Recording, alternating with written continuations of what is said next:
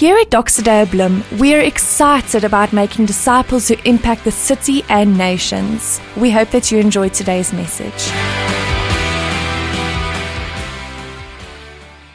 So today we are concluding our sermon series called I Am Jesus, and we have been looking at the I Am statements that Jesus made in the book of John. Today we're going to be focusing on one of the statements that Jesus made in John chapter 10, when Jesus says, I am the good shepherd. Now, I'm willing to bet if you have been in church for some time in your life, you have probably heard a number of sermons on Jesus saying that he is our good shepherd and how we are his sheep. But in this series, what struck me most was that all of these I am statements that Jesus made were very offensive to the religious leaders of the day. All of the I am statements actually got Jesus in trouble. It's actually the reason why Jesus got killed. The Jewish people wanted to kill Jesus because of blasphemy. And it had to do with these I am statements that Jesus made, because all of them were claims of divinity. But then we come to the I am statement in John chapter 10, where Jesus says, I am the good shepherd. Now, when I read that, that doesn't sound very threatening. And I ask myself, why did this statement offend other people around him? It's such a nice thing to say. I'm like a good shepherd. I want to just take care of people. So why in the world would anyone get offended when Jesus says, I am the good shepherd? In fact, the whole John chapter 10 is a very confrontational chapter. If you read it in the right way, or if you understand what happened just the chapter before this, and you read some of the things that happens later on in this chapter, you'll see that it's as if the Pharisees and Jesus are fighting with one another. It's a very heated conversation that Jesus is having with the religious leaders of the day. The conversation is so heated that eventually in verse 31 or 33, the Jews pick up stones and they want to kill Jesus. And so why was this? Jesus makes the statement in verses 11 and 14, I am the good shepherd, but this offended other people. You see, John chapter 9, the previous passage, is the place where Jesus heals a blind man. I want to quickly give you a bit of background to this story, what happened in this conversation between Jesus and the Pharisees, but also just give you a bit of a picture or an understanding of the language that Jesus was busy using and why the language Jesus was using was such a trigger for the Jews in this moment. So John chapter 9, Jesus heals a blind man, a man that was born blind. Now in this time, they thought that if you were born blind, you were born in utter sin. There's no hope for you. Jesus heals this blind man, and then afterwards, everyone knows about the fact that, about this guy that was born blind, but now he can see. It's probably someone that everyone walked past him while he was begging or something like that. And so they knew who this guy was. Now all of a sudden he can see. So everyone is astonished, and everyone wants to know what happened. Who healed you? And the Pharisees also want to figure out, by whose authority were you healed? And I think they were already offended a little bit because it wasn't by their authority. So they're supposed to be the religious leaders or the hope, for people around them. But now this blind man sees, and he tells them it was Jesus, someone they weren't very fond of in this moment, because if you read John chapter 8, you'll also see that Jesus is having a confrontation with the Pharisees there already and even earlier. And so they're not very happy about the fact that this person is saying it was Jesus, and they don't recognize the authority of Jesus. And they have this long conversation. He starts getting sarcastic with the Pharisees. He says, do you want to become believers? Why do you want to know so badly? And then finally what happened is the Pharisees cast out this man. They say, even though you are healed now, you were born in utter sin, and they cast him out. So you're not welcome with them as the religious people anymore. Jesus hears about this, and obviously Jesus is, I think, in my opinion, he's ticked off, right? He's angry because how can they cast out someone like this? He sees what the religious leaders are doing in the way that they lack love in the way they treat this man. So he goes to the man that was no longer blind anymore, and he speaks to him and he explains to him that he is the Messiah. But then while he's having this conversation, the Pharisees, in the end of chapter 9, you can go read it yourself, they overhear what Jesus is busy telling this man, and they start making snarky comments because they hear what Jesus is saying about himself, and they start chirping Jesus. And then Jesus responds. John chapter 10 picks up where Jesus is responding to these religious leaders, to the Pharisees, and he starts speaking to them about him being the good shepherd. But more than that, he's also speaking about thieves and robbers and those that have come before him that actually come to kill and destroy. And so what is all of that about? Now, the background of that conversation, Jesus goes on to explain to them that he is the good shepherd. Now again, why was this so offensive? You see, when Jesus spoke to the Pharisees, they knew the Old Testament pretty well. And this language of speaking about the good shepherd was a trigger for them. And immediately they knew that Jesus was referring to Ezekiel chapter 34 in the Old Testament. This would have been a well-known passage of scripture. And Jesus is actually accusing them of being the false shepherds that Ezekiel 34 speaks about. And Jesus is pointing to himself. So I want to read you a number of scriptures. You're welcome to go read the whole of Ezekiel 34. And as you read Ezekiel 34, then go to John chapter 10. And I'm pretty sure that this will make more sense as to why the Jews got angry with Jesus and also what exactly Jesus was busy saying about himself. Ezekiel 34, God is telling the prophet to prophesy, and some of the words he uses, he says, "Therefore, you shepherds, hear the word of the Lord." From verse 7, let me read further in verse 8. "My sheep have become a prey, and my sheep have become food for all the wild beasts, since there was no shepherd. And because my shepherds have not searched for my sheep, but the shepherds have fed themselves and have not fed my sheep. Therefore, you shepherds, hear the word of the Lord. Thus says the Lord God, behold, I am against the shepherds." So in the Old Testament, God is accusing the leaders of Israel, saying that they are very wicked shepherds. And the sheep are getting hurt because of this. And then it goes on, "No longer shall the shepherds feed themselves. I will rescue my sheep from their mouths." Verse 11, God continues the conversation, his accusation against the shepherds of Israel. In Ezekiel 34, verse 11, "For thus says the Lord God," and then God speaks about himself, what he will do. "Behold, I myself will search for my sheep, and will seek them out, as a shepherd seeks out his flock when he is amongst his sheep that have been scattered. So will I seek out my sheep, and I will rescue them." Verse 14, "I will feed them with good pasture." And then verse 15, "I myself will be the shepherd of my sheep." You see, in the Old Testament, If you speak to a religious leader in this time, someone that knew the Old Testament, a Jewish person that knew the Old Testament, if someone speaks about the good shepherd, you think about God. You think about the fact that God calls himself. He says, if the shepherds are not going to feed the sheep, I will replace them and I will become their shepherd, me, myself. God in the Old Testament is calling himself the good shepherd. And he goes on, verse 23, speaking about the Messiah. Verse 23 is a prophecy about the Messiah to come. And it says, "And I will set up over them one shepherd, my servant David." Now just note here, in Ezekiel 34, David has been long dead. So obviously this is not speaking about David, it's speaking about the son of David.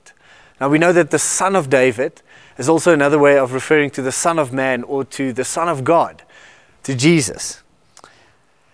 "And I will set up over them one shepherd, my servant David, and he shall feed them. He shall feed them and be their shepherd." And so with this background in mind, what is Jesus busy saying to the Pharisees? What is Jesus busy accusing them of? And what is Jesus busy saying about himself? When he makes the I am statement, when he says, "I am the good shepherd. You see, let's read that. John chapter 10, in verse 9, he says, I am the door. If anyone enters by me, he will be saved and will go in and out and find pasture. It's about sheep finding pasture. And then verse 11, Jesus says, I am the good shepherd. The good shepherd lays down his life for the sheep, just like Jesus did. He who is a hired hand and not a shepherd, who does not own the sheep, sees the wolf coming and leaves the sheep and flees.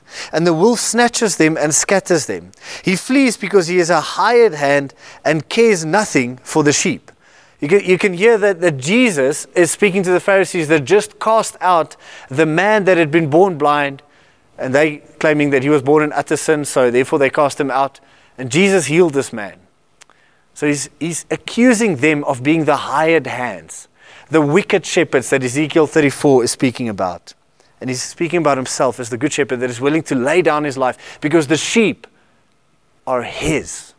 That's what Jesus is busy saying. He flees because he's a hired hand and cares nothing for the sheep.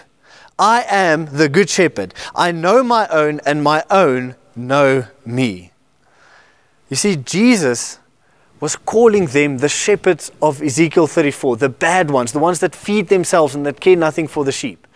And he was looking at himself and saying, or pointing to himself, saying, I am the good shepherd. Not only am I the Messiah or the son of David that Ezekiel 34 is pointing to, but also I am the good shepherd. You see, Jesus, just think about this. Psalm 23, famous psalm, where David says, the Lord is my shepherd. Beautiful psalm. See, there's lots of language in the Old Testament that refers to God as our shepherd. David says, the Lord is my shepherd. Now Jesus is standing in front of them and he tells them, you know the one that David was worshipping when he says, the Lord is my shepherd? I am that shepherd. I am that shepherd. So now you can understand why the Jews got pretty angry at Jesus, right? I think at first they didn't believe their ears when they heard this. So finally they push him a little bit further. It's verse 24. So the Jews gathered around him and said to him, how long will you keep us in suspense? If you are the Christ, tell us plainly. As if Jesus couldn't make it any more clearer than he made with all of the I am statements. Then Jesus answered them, I told you, and you do not believe. Jesus makes it very clear. I am the Messiah. I am the one that you've been waiting for. I am the way that God is becoming the shepherd of his own sheep. And you are the ones, religion, you are the ones that are being replaced because you are not looking after my sheep. See, Jesus calls himself your shepherd. The question you need to answer is, how do I respond? Do I believe this? Do I believe the claim of Jesus that he is my good shepherd? You see, this picture of shepherd is way different to just a random guy looking after sheep out there. Right, you've maybe driven past the farm and you see there are sheep and there's someone looking after the sheep. That is a shepherd. It looks nice. Sometimes it's a cute image. But in this sense, Jesus was saying something much bigger. He is saying that he is your shepherd. You are his sheep. You belong to him. That is the claim that Jesus was busy making. And all of us need to respond to that. The Jews in verse 31, they get angry.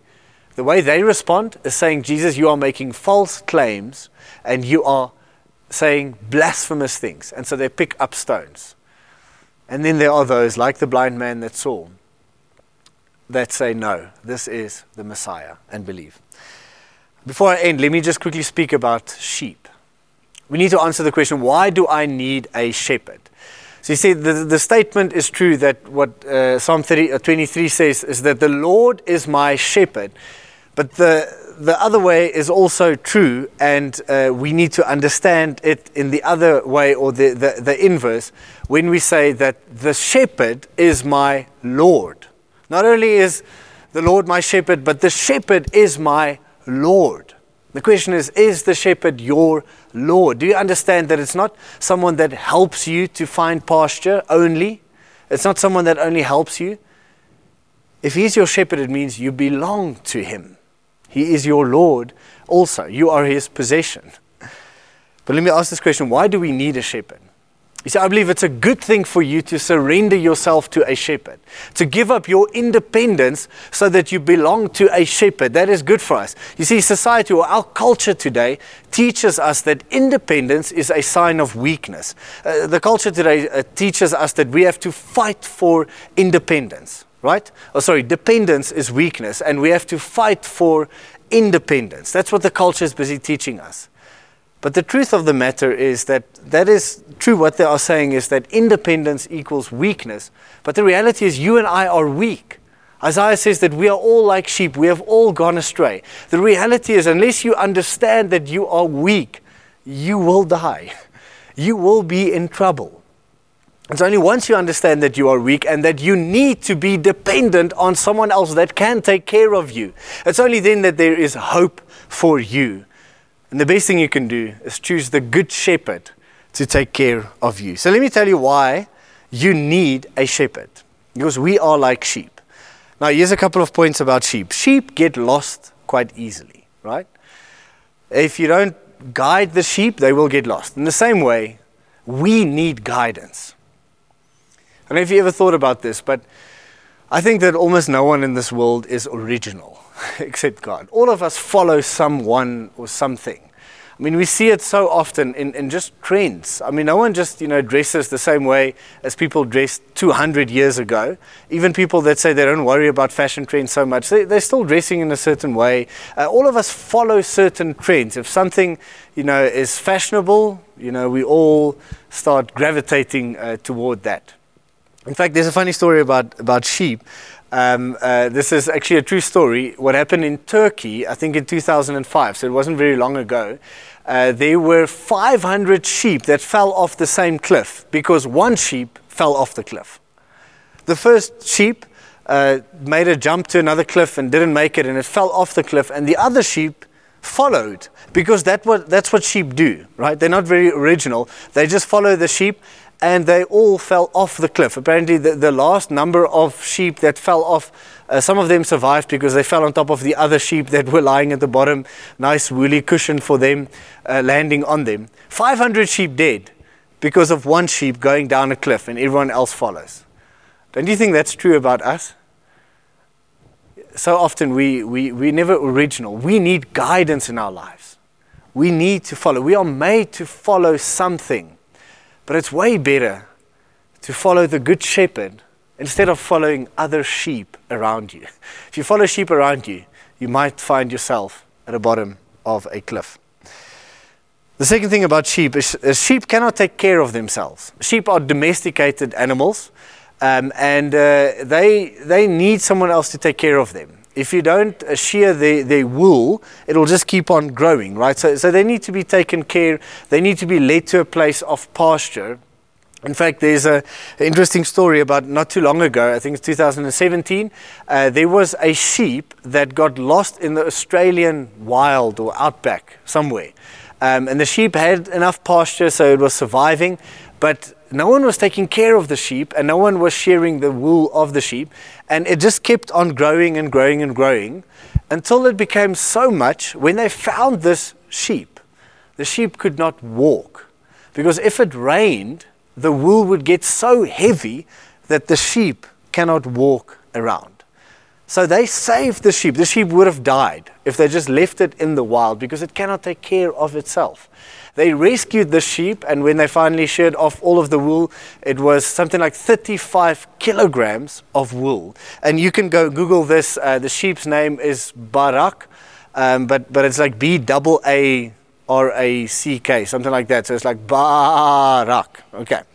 So I think that's a clever name that they gave the sheep. But here's the point. We also need someone else to take care of us. Sometimes we think that we can take care of ourselves. But that's just if you haven't done life for long enough. If you've done life for long enough, you've come to a place where you know that you need help. All of us need help. We need someone else to take care of us. We need someone else to lead us to good pasture. Sometimes we can pay our own bills, but we cannot find pasture in the sense of finding joy. we cannot always find the places of joy in our own lives. Even if you can pay all of your own bills, you still need God to lead you to good pasture, because He knows what you need. He knows what will give you true joy and true satisfaction, what will truly feed you in this life. We can trust the shepherd. Third thing about sheep, sheep are stubborn. They are very stubborn, and they also need discipline and correction. In the old times, a shepherd, it's an interesting story or beautiful picture, is if a sheep would get lost, the shepherd would go after the sheep and catch it, because if a sheep is on its own, it is in danger. Once the shepherd would catch the sheep, he would actually take a stick and crack one of the legs of the sheep, so that the sheep cannot walk around. Put it on its back and carry it home. And then when the sheep started walking, it would have to be close to the shepherd. And because of this leg being cracked and it being hurt, the sheep had to be once again taught closeness with the shepherd. So that was the way of the shepherd teaching the sheep to stay close to me. If you stay close to me, you've got a fighting chance. And that's the way that the good shepherd actually taught the sheep to do this. And this is the same about correction, right? No one loves discipline. I mean, I've never met a person and saying, I love discipline. I used to love it when my dad gave me a hiding, right? Sometimes even with our kids, we have to help them, in the right direction. But we do that out of love. We do it out of love because we know if we do not teach them now, they will find themselves in trouble later on. We need discipline and we need correction. And this is the love of God that actually does that. Last point, and then we're going to finish off, is that sheep are defenseless. Sheep don't have defense mechanisms, right? So they don't have scary teeth or claws or anything like that. That they don't make like a loud noise that frightens predators away. The only thing that sheep have is numbers. Sheep are at their safest when they are in numbers. That's maybe why the shepherd goes and leaves the 99 to look after the one, because the 99 is going to be okay because they are numbers. But if you are alone, you are scattered and you are in danger. John chapter 10, if you go read it now in your own time today or this week, you will see that Jesus is very clear and adamant. Is not only are there, some of these false shepherds that come to kill and destroy and steal from the sheep or feed off the sheep, but also there is an enemy. The enemy is real, and the enemy wants to hurt the sheep. The way the enemy does it is the wolf comes and scatters the sheep, and once the sheep are scattered, he can easily attack the scattered sheep. Now, just maybe making the connection to us as Christians, just like sheep are safer in groups, so also Christians are safer in church. If you're a Christian, you should be very careful, because the enemy is real. And it's not a safe place for you to be outside of community or to be on your own or to be scattered. And with that, in the most loving way, I want to say this. If you are following our online church, we are so thankful that you are doing that. And we would love to walk the road with you. We really, really do. But I need to encourage you. You need to make sure that you are part of a local church. If you are watching this sermon just as additional or the times when you can't come to church, that is great. But if this is the only place where you try and feed yourself, I want to encourage you. Make sure that you find other sheep, that you spend time with other sheep, that you are not scattered and become prey to the wolf. And so just in closing off, the reality of you and me is that independence will lead to death. That's the reality of all sheep. The reality of you and me is independence will lead to death. If we've got any fighting chance, it is when we are dependent on someone. And it cannot be just anyone. It has to be the good shepherd. The question we need to answer after Jesus speaks to us in John chapter 10, and he says that I am the good shepherd, right? When he makes that statement, you've got one of two options in response. Either you say, no, this is a false claim, and you pick up stones to say, this is blasphemy. Jesus, you don't know what you're speaking about. Or you bow your knee and you say, Jesus, you are my shepherd, and I give you everything. I belong to you. I want to be dependent on you. I want you as the good shepherd to take care of me. It's either one of those two things. There is no third option. When Jesus says, I am the good shepherd, and he's saying that he's the good shepherd of the Old Testament, he is your God. Also, he is the Messiah that is prophesied in the Old Testament. When Jesus does that, he is claiming lordship over your life. So there's no third option. You cannot take Jesus as just a good teacher, or say that Jesus is my motivational speaker, or Jesus is my life coach and he helps me now and then to find the right spot to, graze, find the right pasture. You cannot say Jesus is my co-pilot, because that's not the statement Jesus made when he said, I am the good shepherd. He says, I am your good shepherd and you are my sheep. Only one of two ways to respond to that. Either you say, no, Jesus, no thank you. In other words, you are just like the Pharisees, picking up stones, saying, this is a false claim, this is blasphemy. Or you bow the knee and you say, Jesus, take my all. Now here's the thing. Jesus is either everything to you, or he's nothing to you. Lord Jesus, just as we're praying with our friends watching this online, God, we want to make a confession to say that, Jesus, you are our good shepherd. And God, we are so thankful for you in our lives, God. We belong to you. We are your sheep. And thank you that we know that you are the one taking care of us.